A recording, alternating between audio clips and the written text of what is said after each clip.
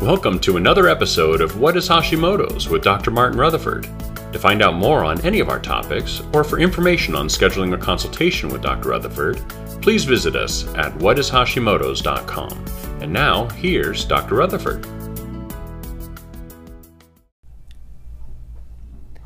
Okay, microbiome and Hashimoto's. Okay, so there's been a lot said on the microbiome. I actually talked to somebody yesterday who hadn't heard about the microbiome. That was kind of unusual because most of the people who are coming to me today have been all over the internet trying everything, and when it didn't work, that's when they call us.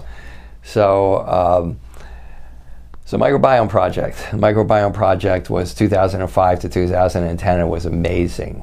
I actually have a colleague who was involved in that project. There was 18 people on that project, and that's where they came to understand that the microbiome, that 3 to 5 pounds of bacteria in your intestines, was mind-bogglingly important to our overall health.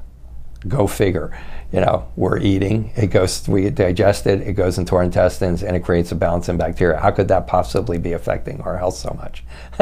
But, when you tell somebody that your microbiome could be causing depression, your microbiome could be causing inflammation, it could be the reason that you can't lose weight, it could be the reason that you have anxiety, it could be part of the reason that when it breaks down, you're having pain in your joints, or you're having pain throughout your body.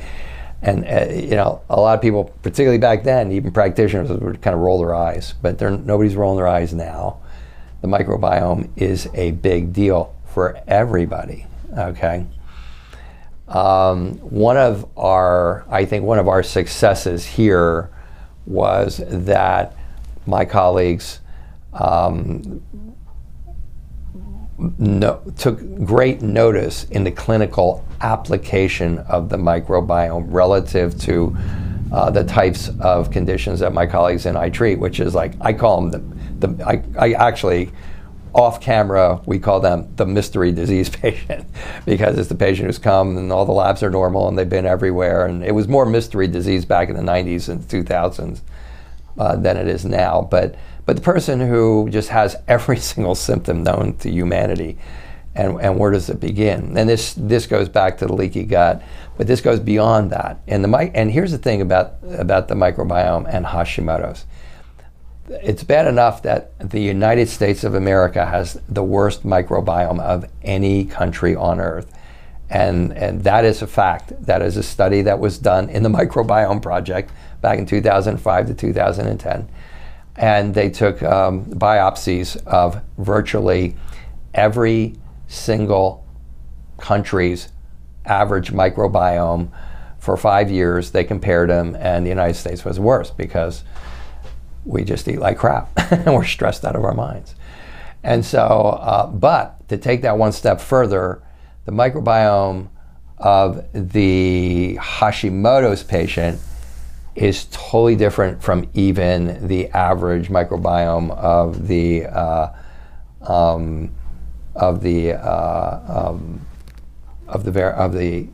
normal population. The Hashimoto, first of all, Hashimoto's contributes to creating a bad microbiome. The hypothyroid aspect of Hashimoto's slows everything down, so you don't digest your food right. Your stomach's not digesting your food right. Your stomach's not sterilizing your food, which makes you more susceptible to creating bad bacteria and candida stuff. And then all the way down the line until you have these bad bacteria in your gut. But a big part is that the number one country that in the world that had the microbiome, and I can't remember what it was now, but here's what I do know.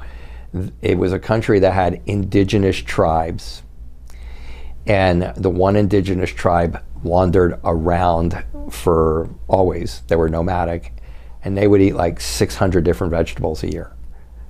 600. And so, variety. And they had the best microbiome, meaning their bacteria were pristine. They had virtually no bad bacteria. They were vibrant. They were just all kinds, all of their measuring sticks, their mental abilities were incredible, and their muscles were good, and their blood sugar was great, and all that type of stuff. And we here in America eat like 8 different foods a week, and a lot of them aren't vegetables. And I'm exaggerating a little bit, but you know what I'm talking about. Like it's Monday, it's this, it's Tuesday, it's that. Thursday, I'm going to go for sushi. Wednesday, I'm going to go for pizza. It's Saturday afternoon, I'm going to go for this. Obviously, a lot of prepackaged foods, a lot of fast foods, and those types of things. All this, and stress hormones all kill our microbiome. But for Hashimoto's, it's even less diverse than the average population, and we think it's because the broken digestive system causes you to kind of intuitively know that, I don't like eating that food, it doesn't feel right. You start eating other foods, and then you start eating other foods, and you keep breaking these foods down poorly because you have a poor digestive system. 95% of people coming with Hashimoto's have poor digestive systems. And then you create all these food sensitivities, and then that alters your microbiome. And that leads into also the vast majority of people coming here with Hashimoto's have small intestinal bacterial overgrowth. Okay, bacterial overgrowth symptoms are mind-bogglingly common in the Hashimoto's patient population. I mean, I would put it at 70% or more. Now, I have a very unique patient population. These are the people who come in and see me, so I could be off, but it's not that much, nowhere near that much in like the non-Hashimoto's population. So I'm treating SIBO like all the time because it's very common, and this seems to and then you put all that together, and these guys are really a problem with Hashimoto's because not only does it create inflammatory responses, not only does that screw up your blood sugar, not only does it create leaky gut, but it alters your vitamin D, it alters your glutathione, which is trying to stop the immune system that's attacking your thyroid, and it affects iodine metabolism. So we try to not have people take iodine when we're treating Hashimoto's because it can flare them up. But there's a certain amount of iodine that's needed to make the thyroid hormone in the first place, and the microbiome will throw off the iodine ability to make the proper amount of iodine that your thyroid needs, and under those circumstances. It affects selenium. Selenium is something that if it's low, then you need that will actually cause you to create Hashimoto's if you have the genetic propensity for it.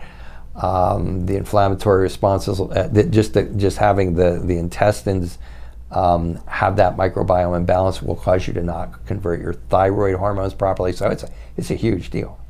And over the years it's been like, yeah, you got a bad gut, yeah, you got a leaky gut, yeah, you need probiotics.